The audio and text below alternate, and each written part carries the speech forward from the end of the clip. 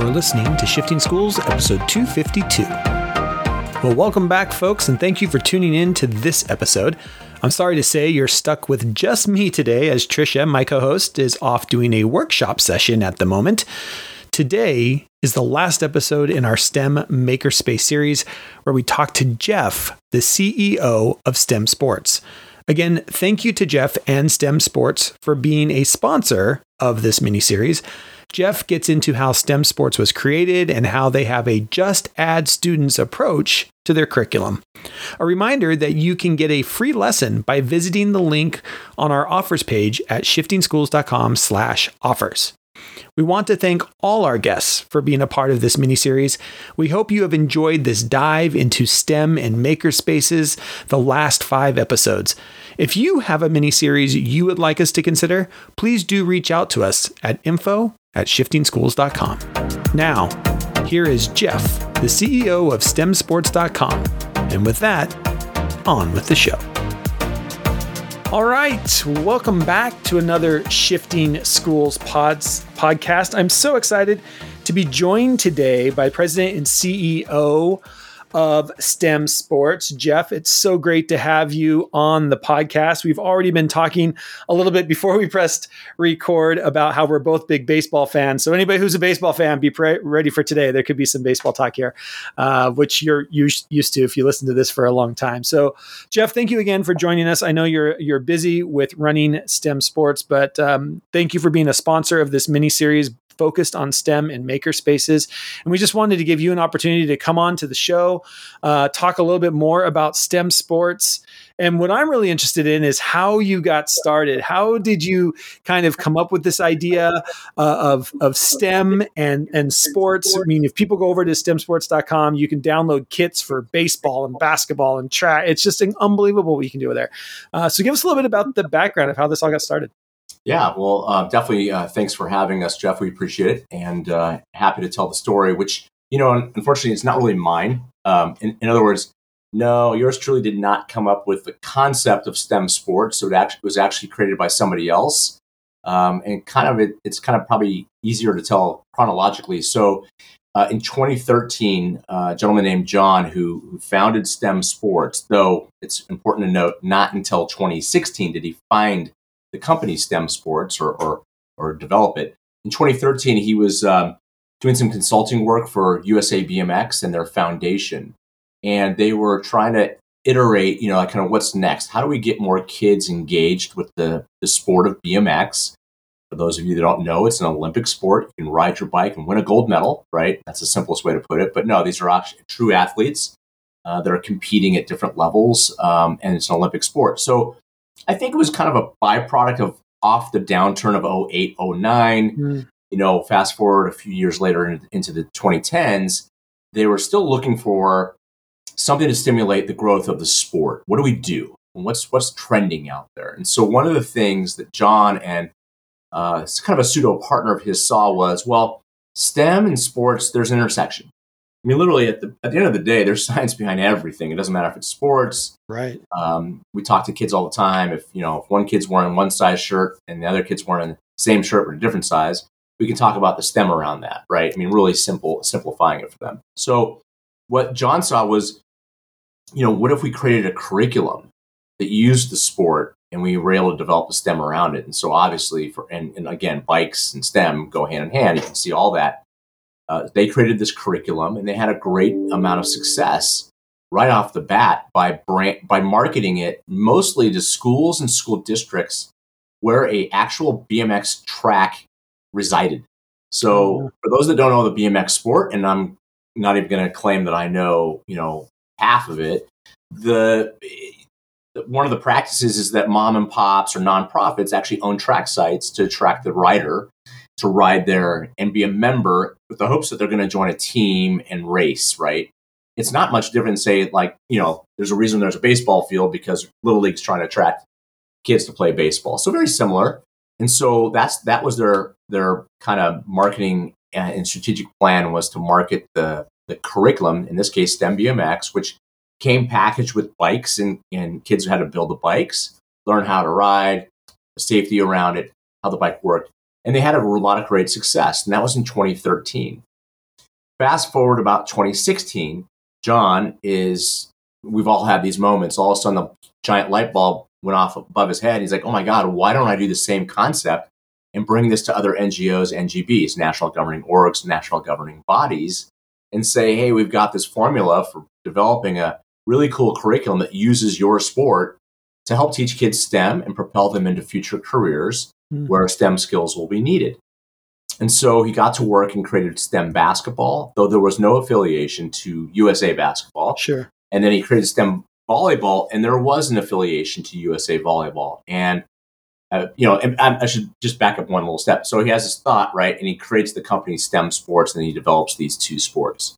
So STEM Sports was basically created in the middle of 2016, and marketing basketball and volleyball were uniquely different than marketing just BMX. He had to market 50 states, in and out, every nook and cranny, because that's where volleyball and basketball exist.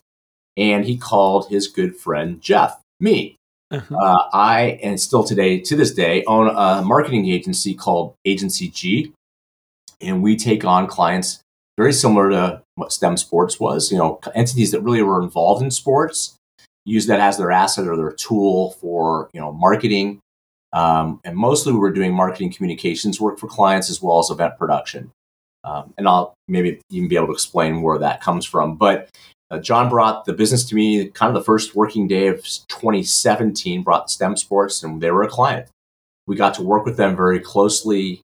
We get our hands dirty with our clients, kind of the best way I describe what we do, understand the ins and outs and the operations and just really the core, and then obviously the outwardness of what they're providing.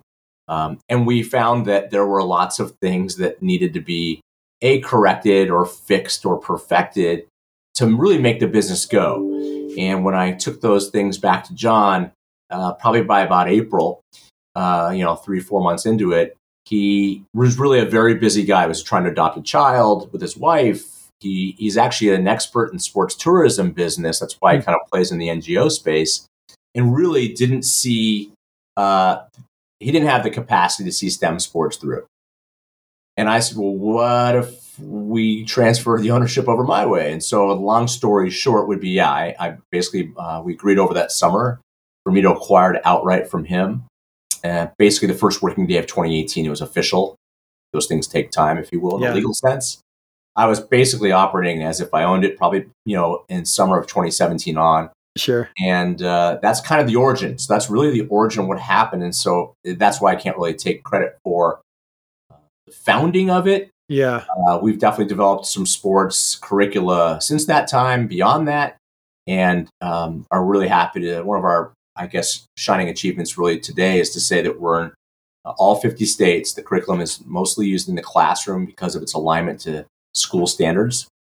We're also heavily involved in after-school programming because that makes for a really, really cool way for kids to engage with sports with this stealthily and disguised manner of academics that they're receiving when they don't really kind of know it, but they do. Yeah. But it's well received in the after-school program set, and then certainly in the summers or even fall break camp settings, we're permeating there as well. Very cool. Yeah. Talk a little bit about the different kits. And you said the volleyball one has sponsorship or affiliation with USA Volleyball. Do you have other kits that have affiliations with some of the maybe national? Yeah, no, and certainly to correct history. When I inherited the company, that was true. USA Volleyball was affiliated. We've since gone our separate ways. No major issues other than what really our customers, really the education, system, right? Schools. And really at the end of the day, what they really care about is a quality curriculum. Don't get me wrong, USA Volleyball and having their branded name on it was a plus, but it wasn't the necessity or the requirement. And I don't think, looking back, that's necessarily the best path for us. Right. Don't get me wrong, there could be a great NGO that says, no, this is what we want. We're going to hang our hat on this. But it just didn't continue that way. And so when I acquired STEM Sports, we acquired STEM basketball and STEM football and soccer and volleyball. So we kind of got off the starting line with those 4 sports. And then since we've added, goodness gracious, 6 more, STEM baseball, STEM golf, STEM lacrosse, STEM softball, and STEM tennis. And hockey is actually close to being, we're actually going to go to a pilot with STEM hockey with several teachers around the country, take it for that test ride, give us back the good, bad, and indifferent, and then we'll publish STEM hockey and make that available in Q1. Awesome. Yeah. Can you talk a little bit about like what do you get in these kits? Like when a school district signs on or a teacher is saying, "Hey, this sounds, this sounds like something for my after school activity or something I can do with my students with STEM." What do you get in the kit? It's a great question. It's funny because even today I answered that type of question for, we have a distributor we have several distributors, a handful of distributors that sell our products. And so a newer member of one of our distributor teams was asking those types of questions. I think I know everything, but just tell me everything. And then I was even talking to a STEM leader in the Chicago Public Schools, very similar questions. So, well, first and foremost, we, akin to the Bible, our Bible is our curriculum manual, which is really, that's our foundation. And so there you're talking about 8 lessons aligned to grade bands, whether it be a K2 grade band, a 3-5 grade band, or a 6-8. We only actually have one K2 product. It's called a multi-sport for kindergarten, first and second. Everything else we do by sport, or if it's a multi-sport, is designated for 3-5 and 6-8. And those lessons are actually bundled in the same manual. So when you buy that, when a school or what have you buys that, they're getting both grade bands. And what you're getting there is you're getting a 5E lesson sequence, actually 6E, which we can get more into the weeds when we talk about what that is. But that's our sequence of lesson framework that we utilize. You get all of that content that is aligned to standards. So the objectives have a purpose.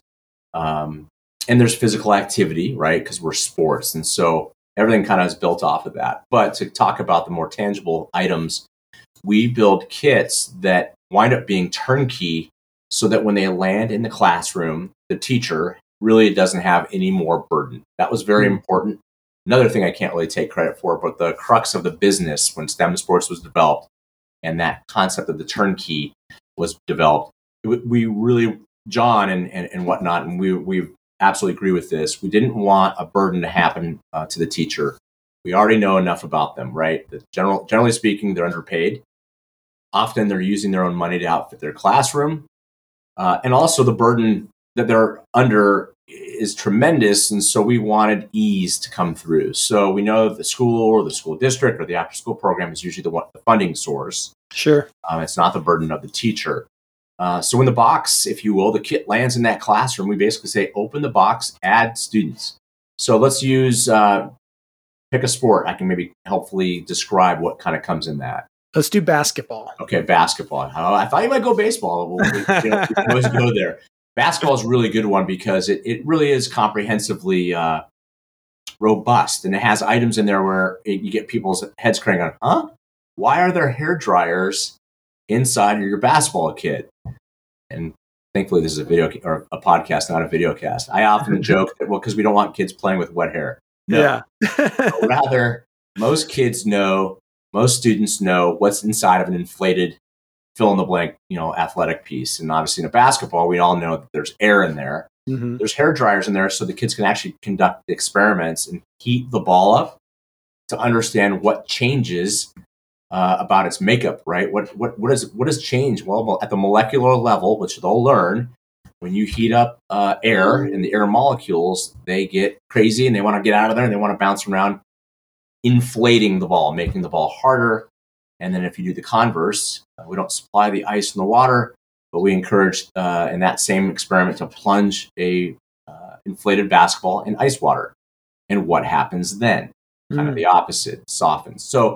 So going back to the original question, so we supply, our full kits come with 5 indoor basketballs, 5 outdoor basketballs, hair dryers, tape measures, stopwatches, pieces of basketball. Looking around my desk, we actually cut our balls into little swatches. Oh, cool. So kids can understand what these things are made of. Again, most you talk to know that there's air inside, but when you do, I know no one can see me, but if you do the hand test and you actually put 2 fingers together, and we ask kids, how thick do you think this ball is? An inflated ball.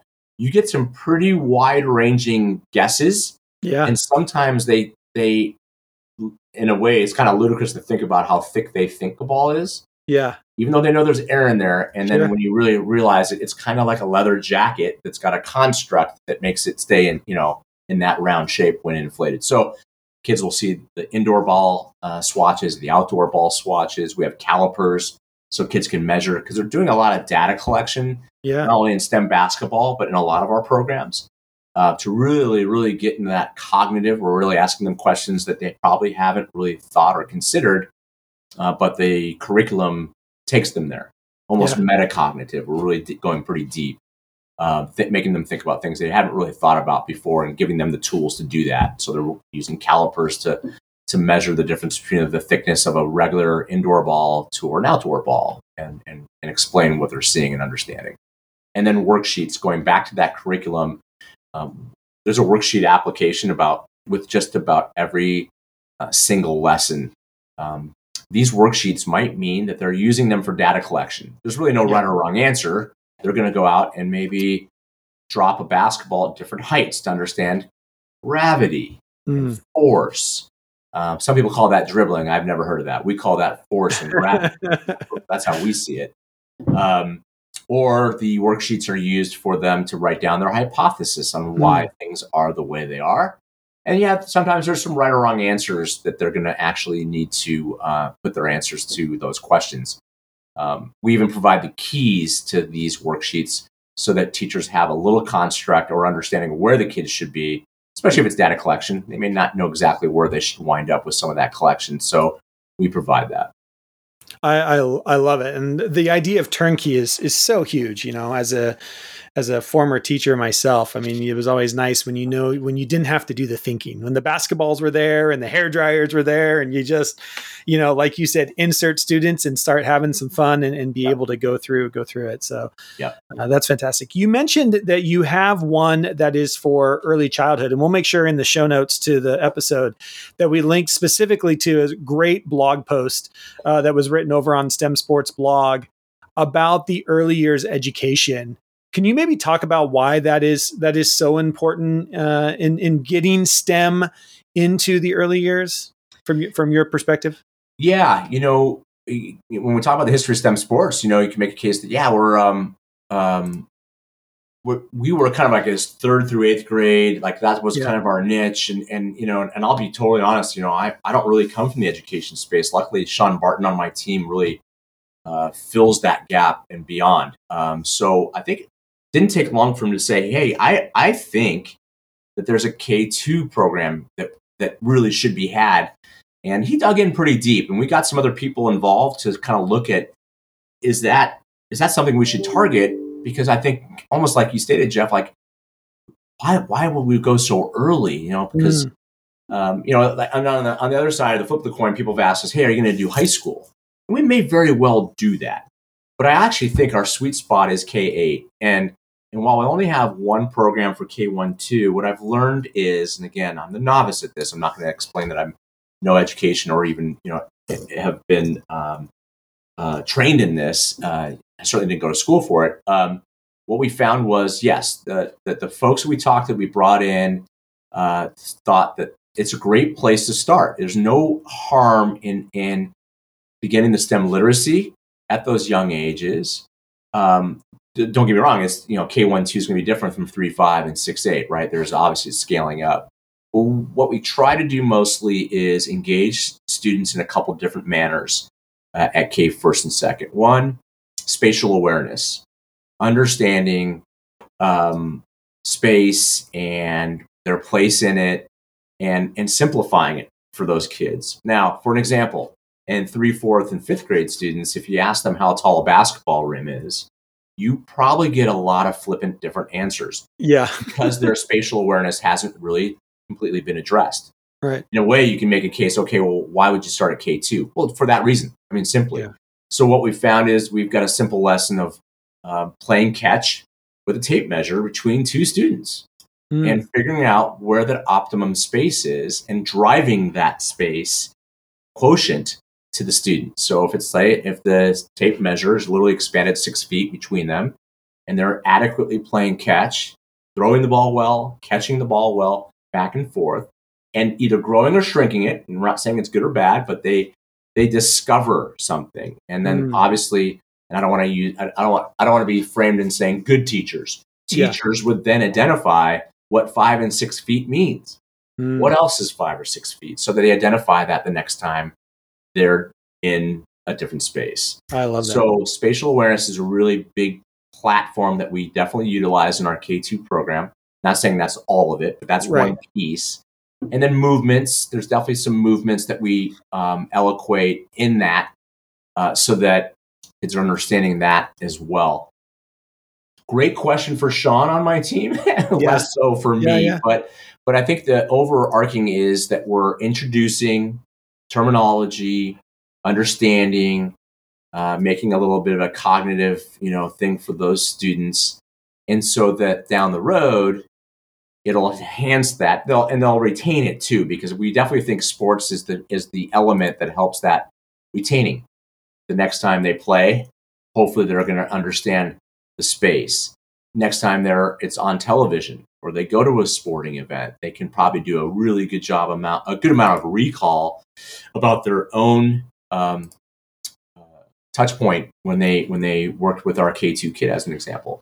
But then I think if you really had to go, why start so early? Because it's adopting them and merging them into those 21st century skills that undoubtedly they're going to run into when they go to those upper grades and third up.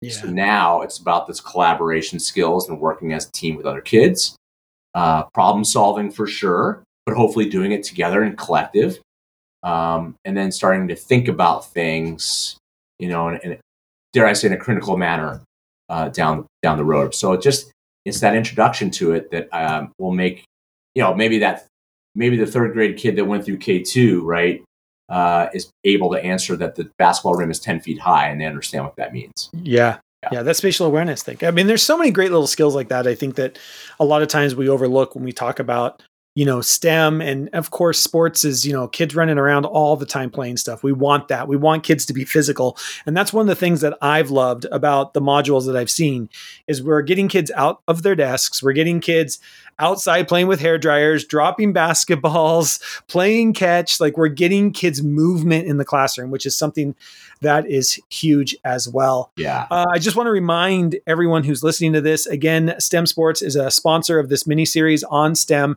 And when you click on the link in our show notes, it'll actually take you over to the STEM Sports website where you can actually request a free sample from one of their STEM kits. So I'm over there on the website right now and I'm looking like there's STEM baseball. You can request a sample lesson from STEM basketball. Like, you get to go get your free lesson as part of the sponsorship. So I want to thank STEM Sports again for that. Jeff, if there was one module in one kit that was your favorite, what module would that be? Oh man, that's a great question. There really are a lot. I mean, I know we've been talking a little bit about basketball.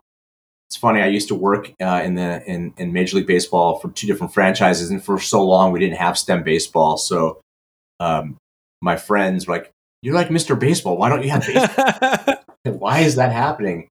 What's my favorite? Oh goodness, that's such a challenge. There's a basketball lesson when I first took over the company and we were just a little bit pants on fire, right? And so and we inherited things. We inherited a lesson, which still exists today. We've rewritten all of our curriculum, by the way, so we're kind of not, if you will, volume 2 stage, especially with basketball. There was a lesson called shot tracking, and there was an application, literally a digital application.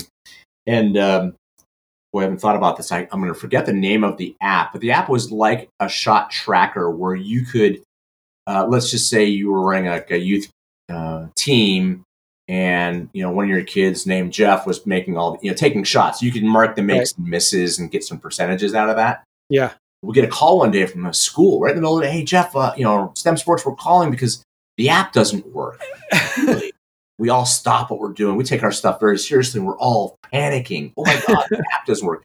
And again, it was a third party to us. So we didn't we really hadn't established the relationship with them as the preceding, group had. So we were calling them and they weren't responding and we were panicking. Oh my God, what do we do? And it's funny to look back. Well, the byproduct of that came that we started searching on the App Store for another app that could work. And we found one, and it's called Home Court.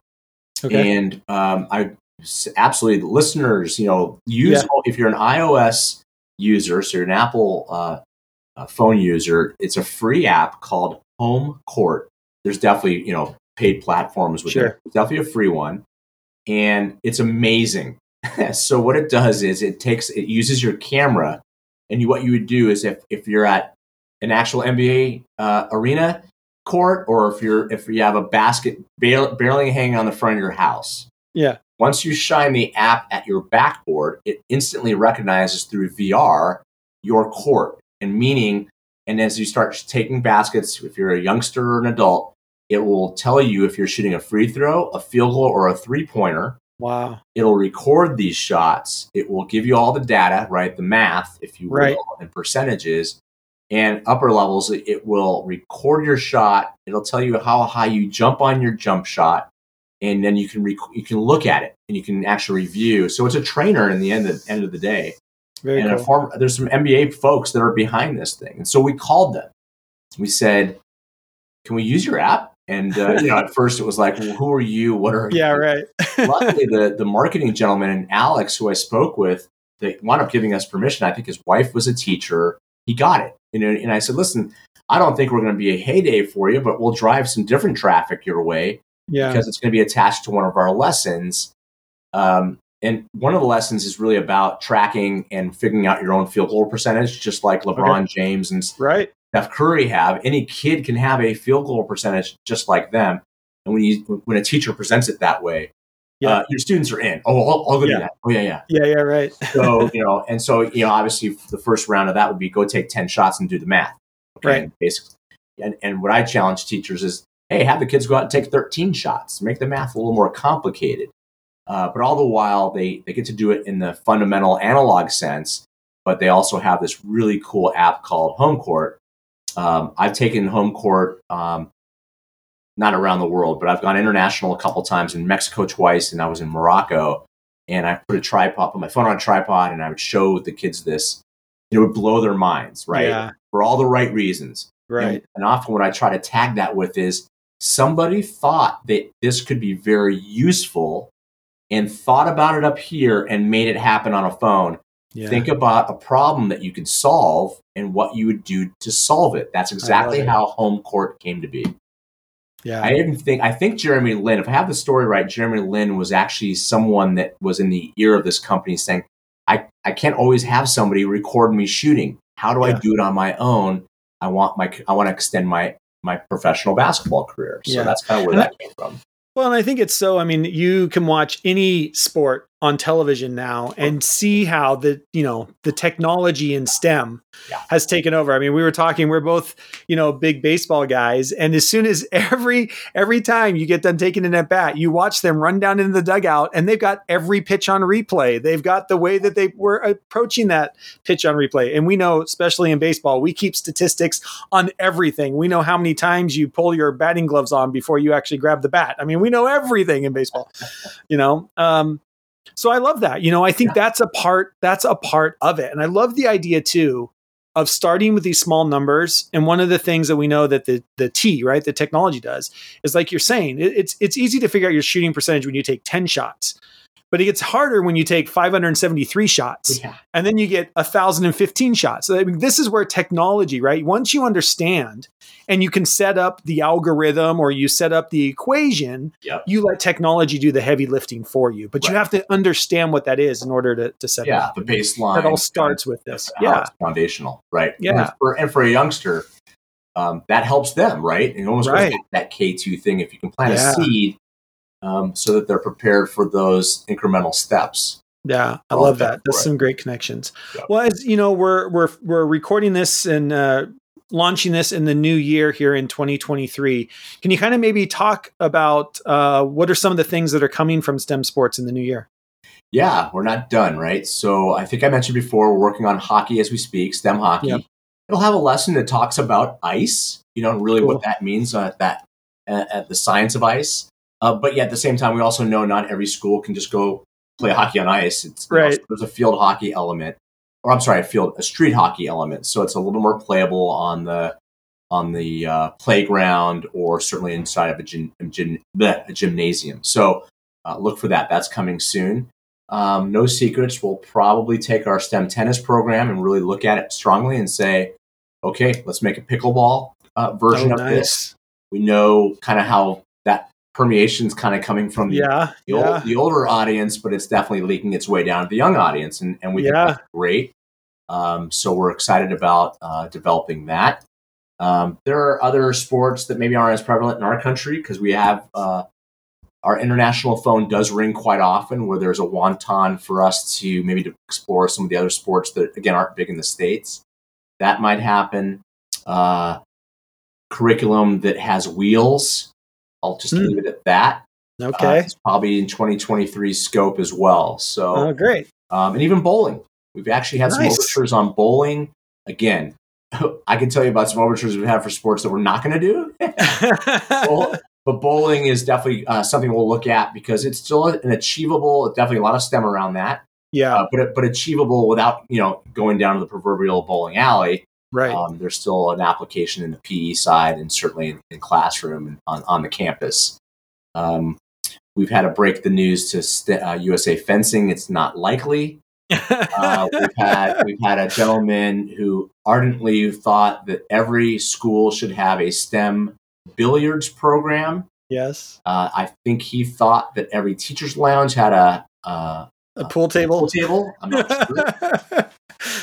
And we've also, and who knows, there's other sports, no doubt. Like we've definitely talked about wrestling.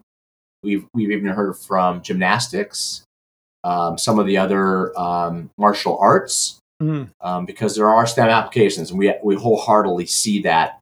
And so it may be a place we might look at. At the end of the day, we want that to be there to be take, right? So we want the schools to tell us, and the education systems to tell us what they're looking for.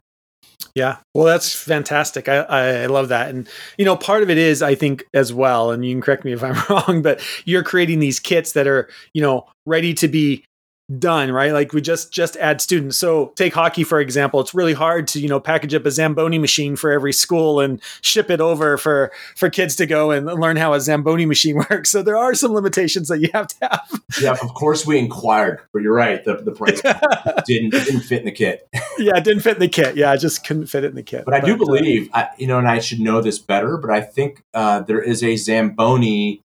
There's beyond a reference. I mean, probably.